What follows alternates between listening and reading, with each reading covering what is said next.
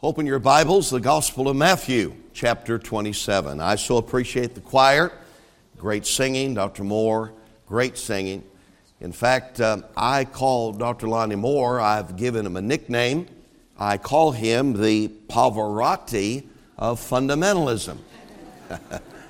That's what I call him, the Pavarotti of fundamentalism. He calls me the James Brown of fundamentalism. Now, I don't know who that is, but that's who he calls me. My, what great singing all day. And we're thankful for each of you that are in the service this morning. You'll want to be in the service tonight at 6 o'clock. The choir will be singing, Dr. Moore will be singing, and you won't want to miss the service tonight.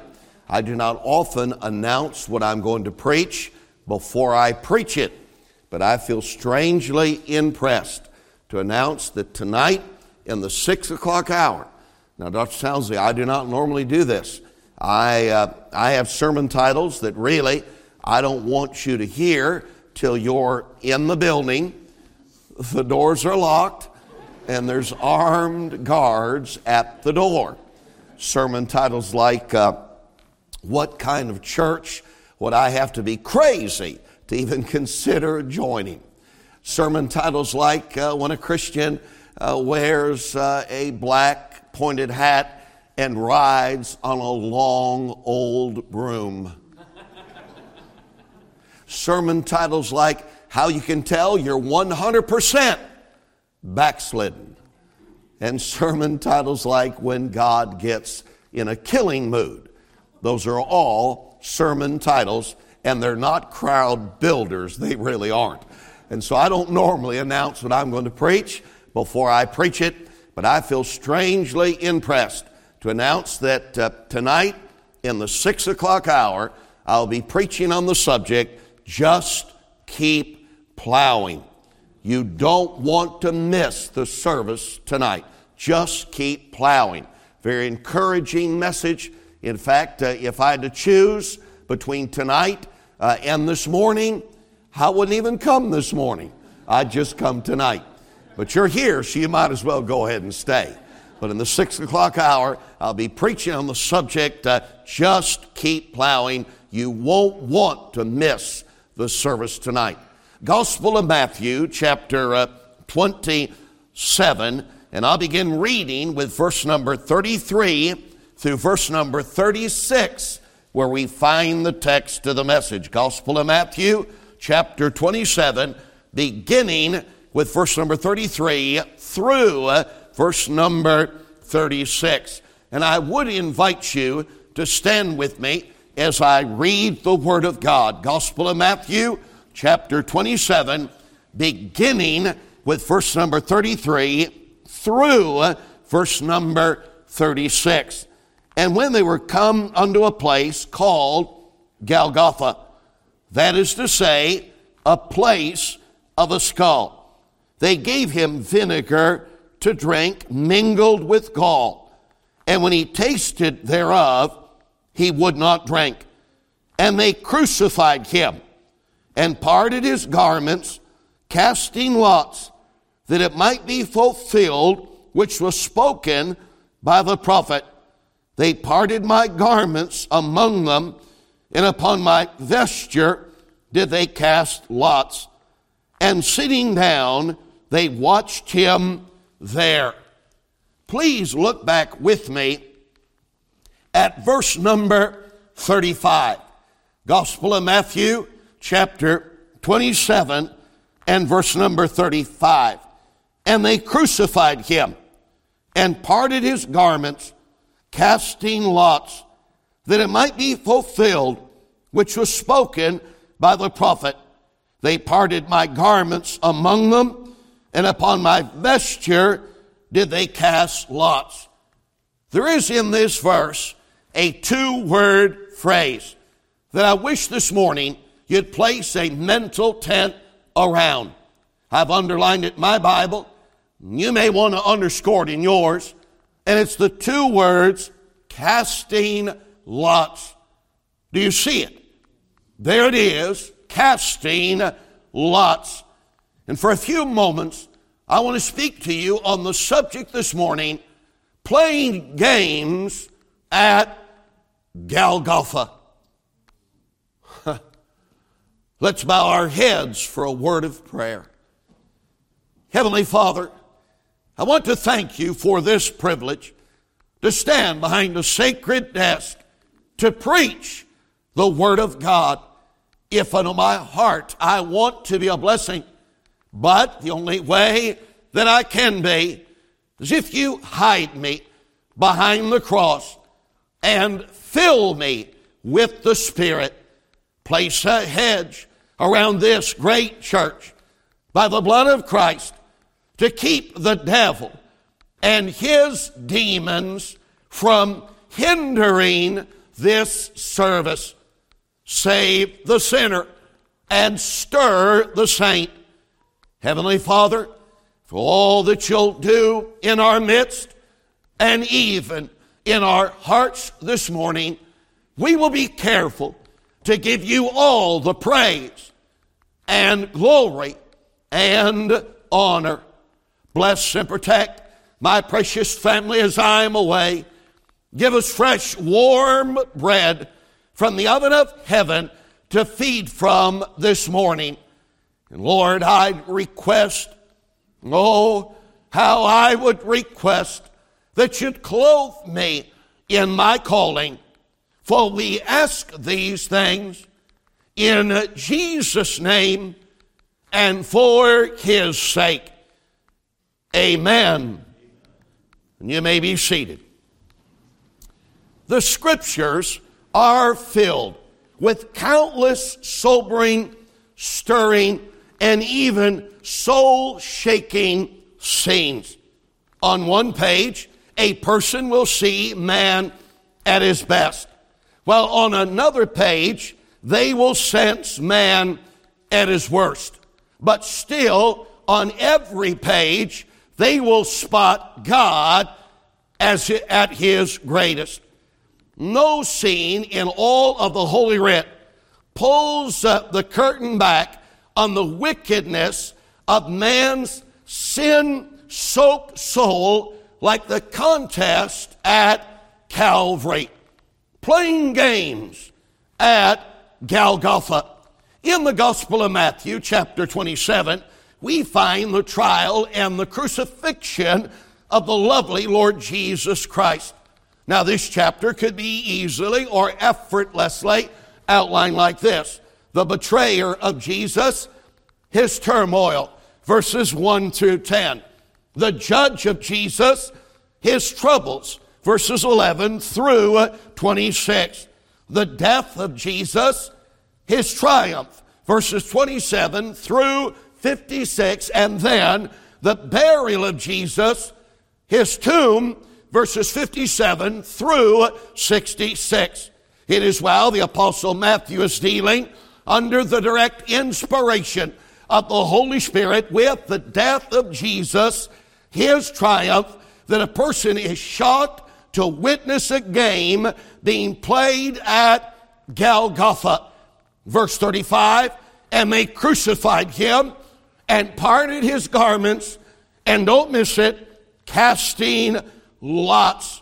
This, of course, Dr. Brown, is the New Testament fulfillment of the Old Testament prophecy concerning Christ in Psalm 28 or 22:18.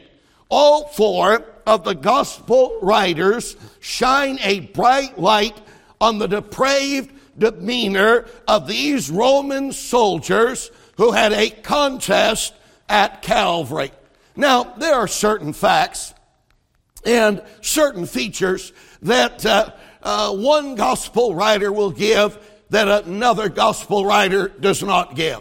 But here is one of only a handful of things that every one of the gospel writers make mention of. Matthew speaks of it in our text of Matthew 27:35. Mark speaks of it in Mark 15:24. Luke speaks of it in Luke 23:34. And John speaks of it in John 19:24. So all four of the gospel writers make mention of the casting of lots. The casting of lots that is taking place here was making a chance decision by using lots, straws or pebbles, which were thrown or drawn.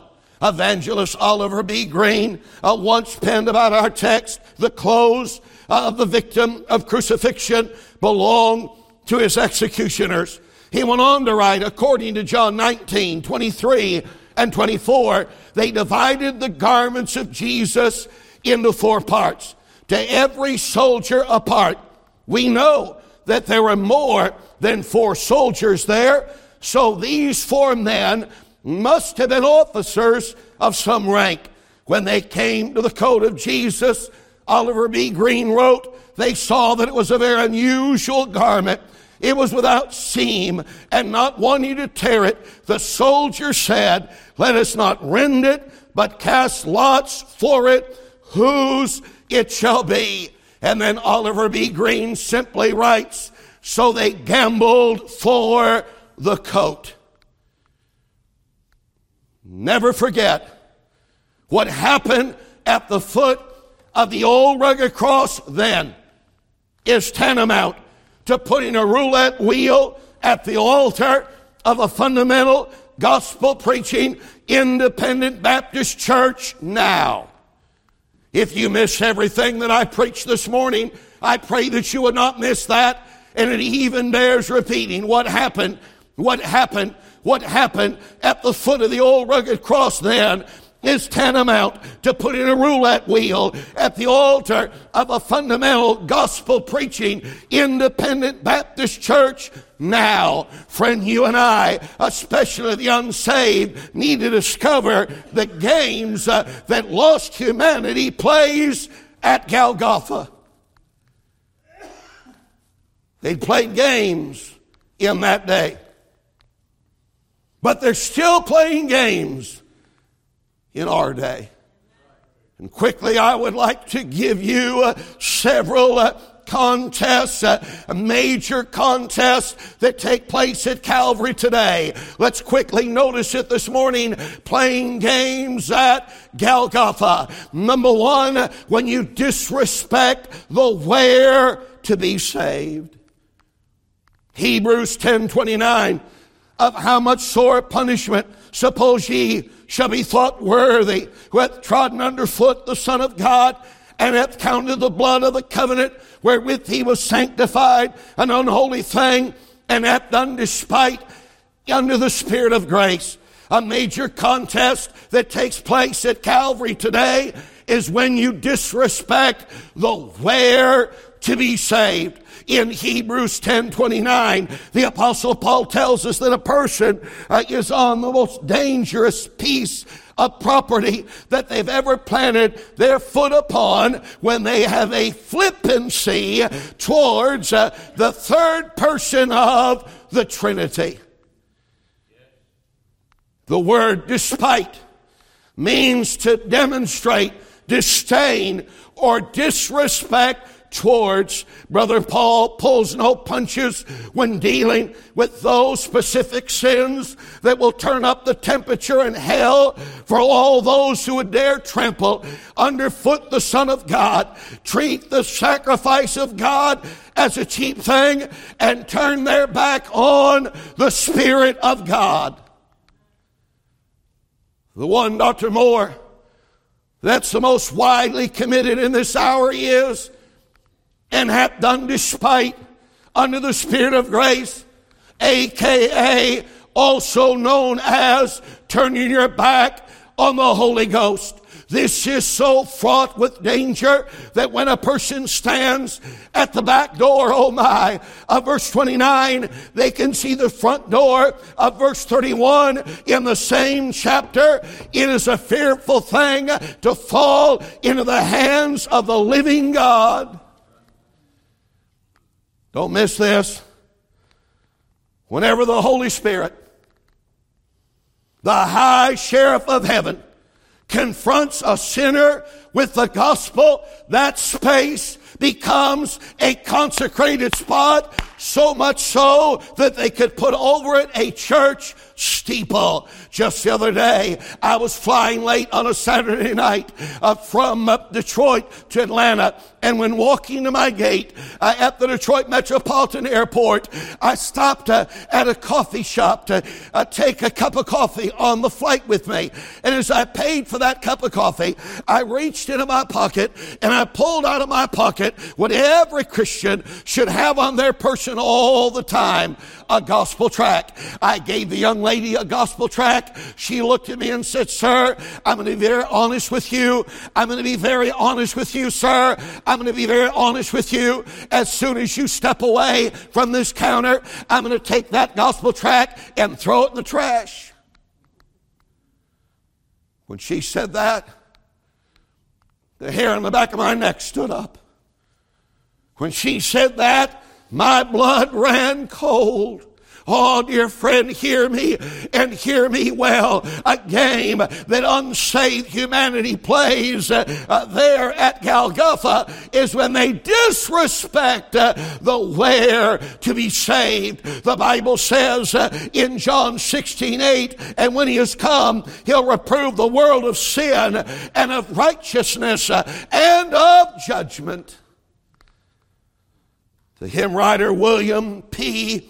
McKay understood this truth extremely well when he wrote in the classic revival melody, "Revive Us Again." Listen to it. "We praise thee, O God, for thy spirit of light, who has shown us our Savior and scattered our night." Newsflash, when you turn a deaf ear to a Bible sermon, look the other way from a gospel tract, or brush aside a burden witness, sir, man, you have just insulted the third person of the Trinity.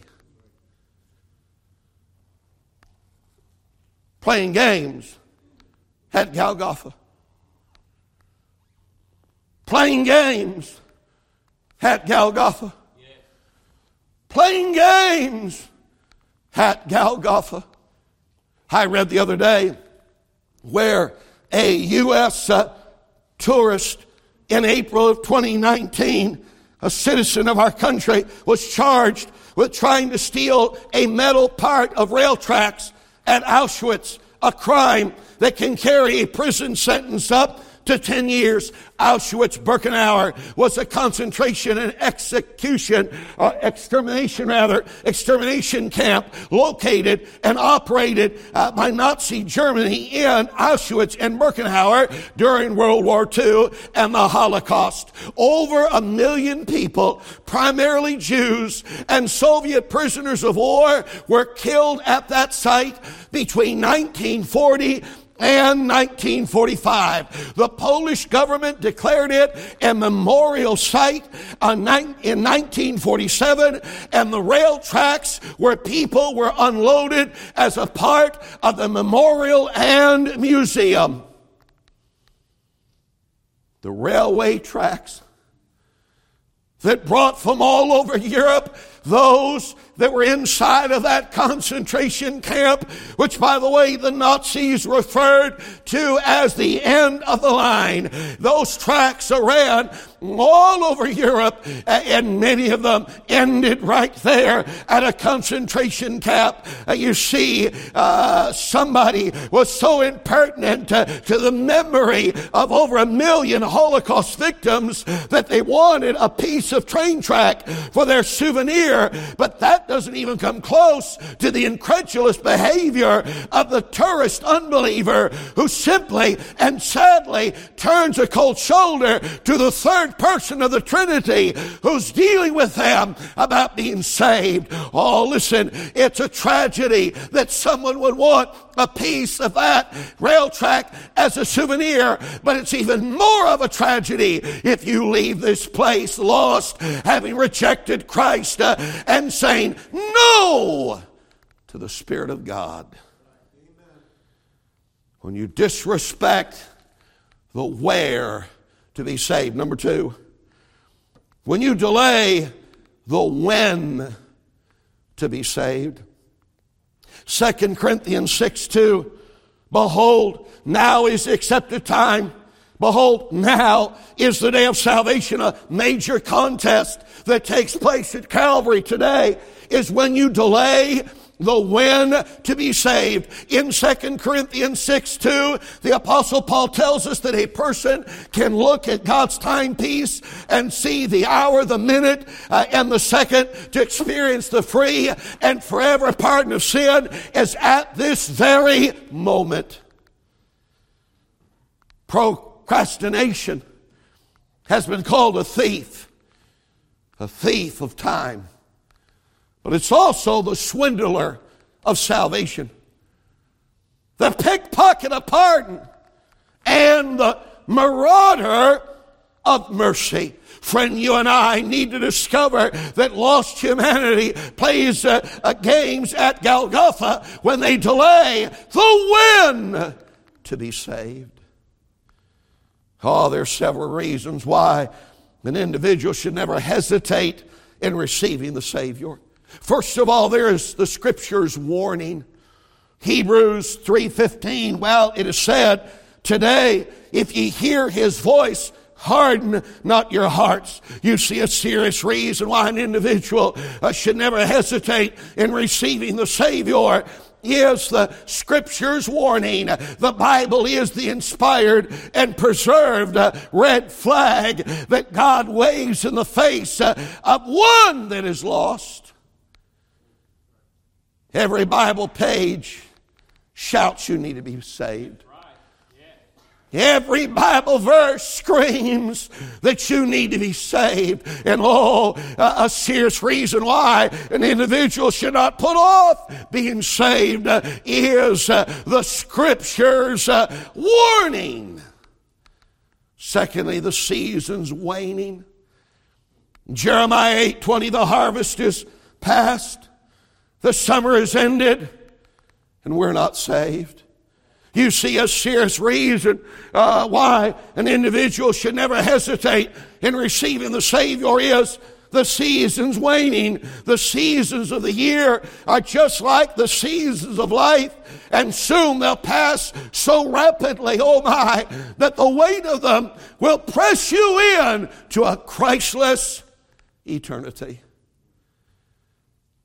On a strictly personal note, it seems like just yesterday, Mrs. Hamlin and I were high school sweethearts and we were dating. It seems like just yesterday I had gotten saved and started on the revival road. It seems just like yesterday our son Aaron was born and our daughter Sarah was born. And now Mrs. Hamlin this year her and I will be married some 43 years, and our children have given us grandchildren. And let me interject, Mark Twain was right when he said grandchildren are the blessing that you receive for not killing your children. Seemed like just yesterday I'd started on the revival road, and I can still remember, Dr. Townsley, when I would preach in a conference like this, I was always the young voice. I was always the new kid on the block, but now it almost seems like I'm the grizzled veteran. All I'm trying to say is the seasons. All I'm trying to say is the seasons waning is a reason why. Hey, you better not put it off. You better not turn your back on God. You better not say another time. There is the seasons waning. There's a serious reason not to put off being saved. Thirdly, the Spirit's wooing. Revelation 22:17, and the Spirit and the bride say, come. And let him that heareth say, come. And let him that is athirst come, and whosoever will, let him take of the water of life freely. Oh, a serious reason why an individual should never hesitate in being saved is simply the Spirit's wooing. The Holy Spirit never will move upon a lost soul to be saved another time. It is never the third person of the Trinity that says put it off, that says pause, that says push it to a later date. No, sir. No, ma'am. There is the Spirit's wooing. Why? Just because He's dealing with you right now, what makes you think He's going to deal with you in another service, that He's going to deal with you in another time, that He's going to deal with you in another occasion? Oh, that every single individual that was in this service and watching by way of internet would realize that the reasons for receiving the Savior and not putting it off is the Scripture's warning, the season's waning, and the Spirit's wooing.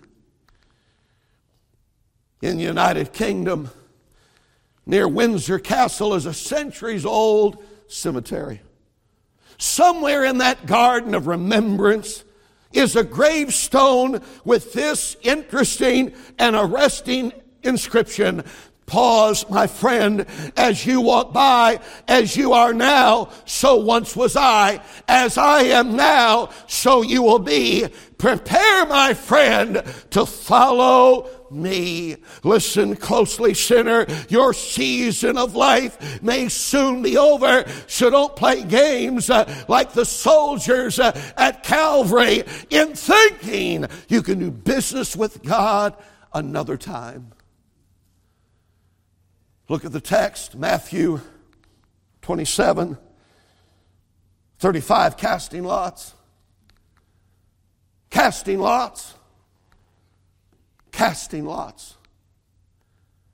When you delay the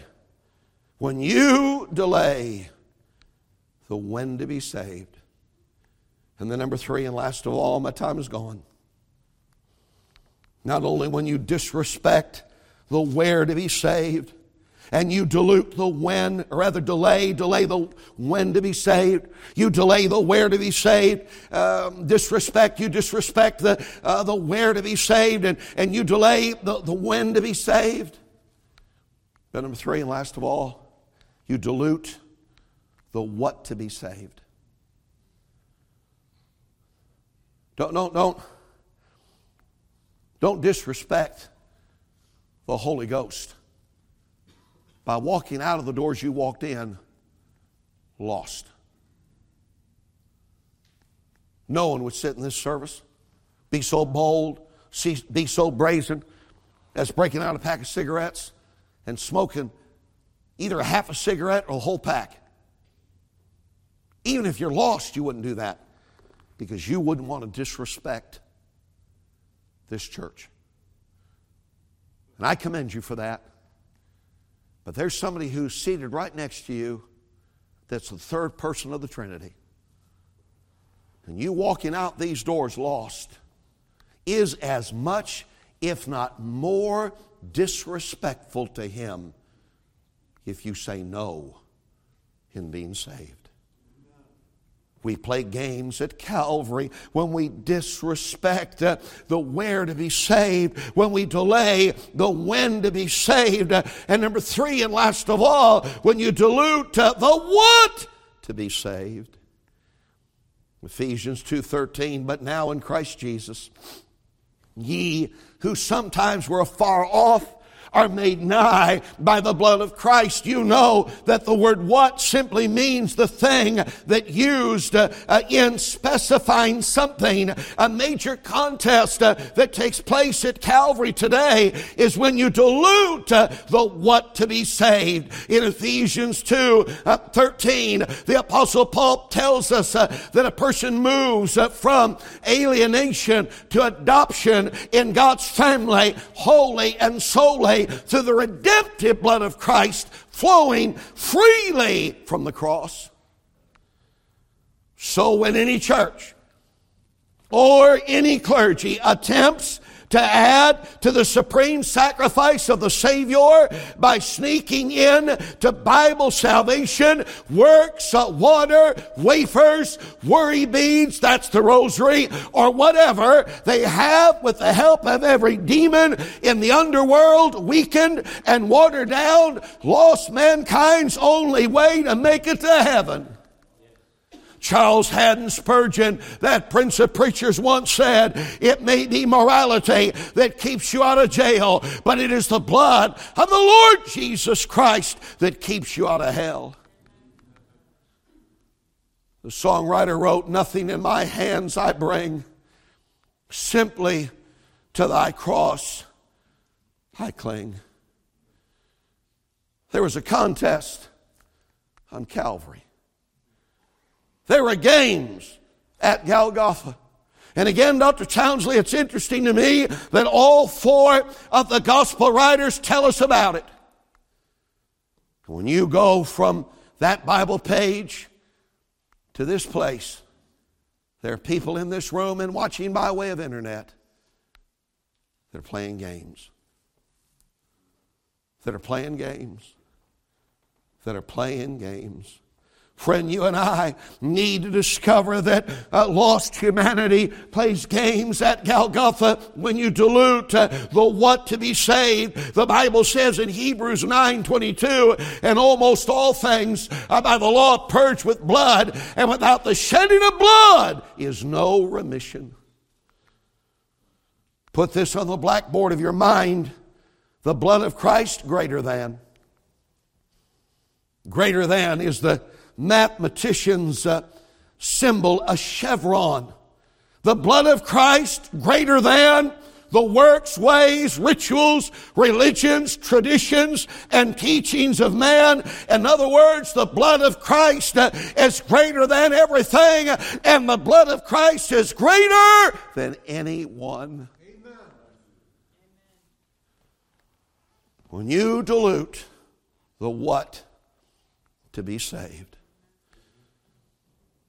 I'm closing with this. During the first World's Fair held in Chicago many years ago, there was an exhibit or an exposition called the Parliament of Religions.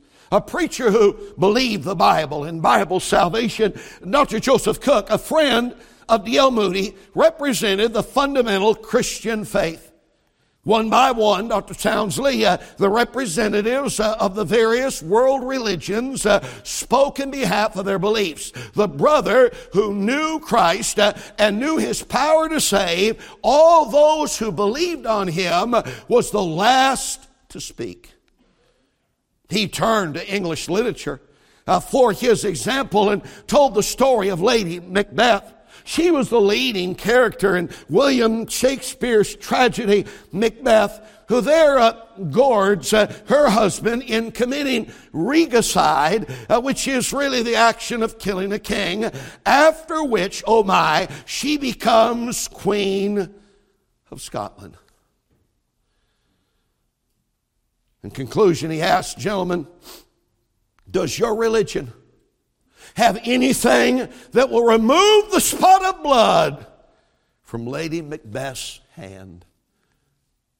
I want you to place a mental bookmarker there, and let me say that in that play that William Shakespeare wrote, after Macbeth was instrumental in pushing and prodding her husband to kill that king, she would have, Brother Boyle, awful nightmares. She would have awful dreams, and in these nightmares and dreams, she would visualize a spot of blood on her hand, and she would say, all the perfumes of Arabia will not sweeten this little hand.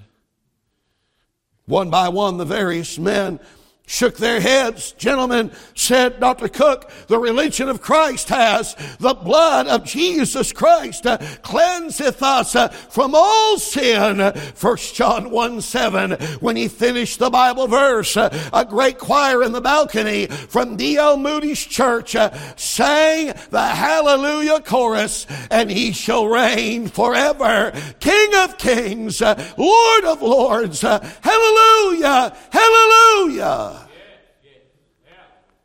And when the last hallelujah had been finished, the preacher raised his head. All of the representatives of the various other religions had filed out in the face of sin, cleansing salvation like that. The only thing that could cleanse not only the hand, but the soul of Lady Macbeth is the only thing that'll cleanse my hand and cleanse my soul and cleanse your hand and your soul. And it's the blood of Jesus. When you dilute the what to be saved. We have seen from the Gospel of Matthew chapter 27 a game